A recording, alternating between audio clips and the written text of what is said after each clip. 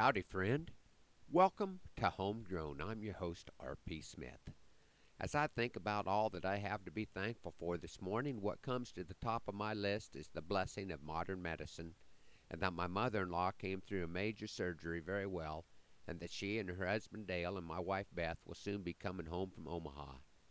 I'm thankful that the Lord has enabled doctors to learn so much, and that the timing of finding Glenda's cancer appears to have been very much in her favor for a complete recovery. Looking back on the past year, I'm thankful for the additions to our family, two beautiful granddaughters and a beautiful daughter-in-law.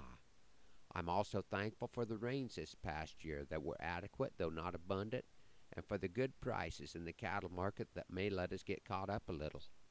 I'm also very thankful for you folks that listen in every week and let me share bits and pieces of my life with you. This program gives me a reason to put some of my thoughts down, and I really appreciate you listeners and the radio stations that allow me to share them with you. I hope that you enjoy this brand new poem that I have titled An Everyday Poem. Seems like it kinda gets pushed aside this November holiday.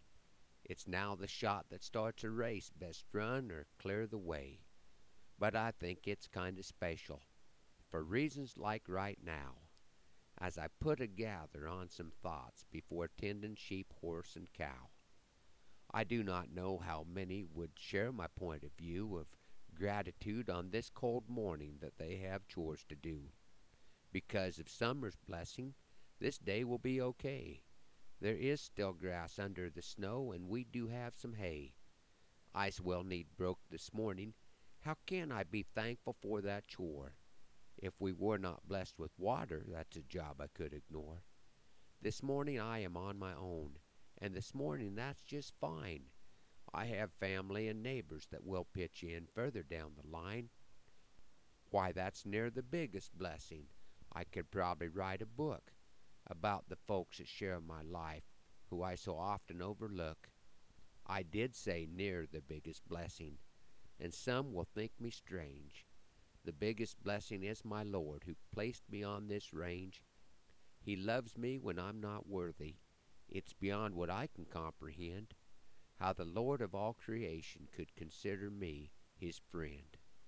I'll take another moment, then out the door to make my play, to whisper praises to my Lord on this Thanksgiving Day.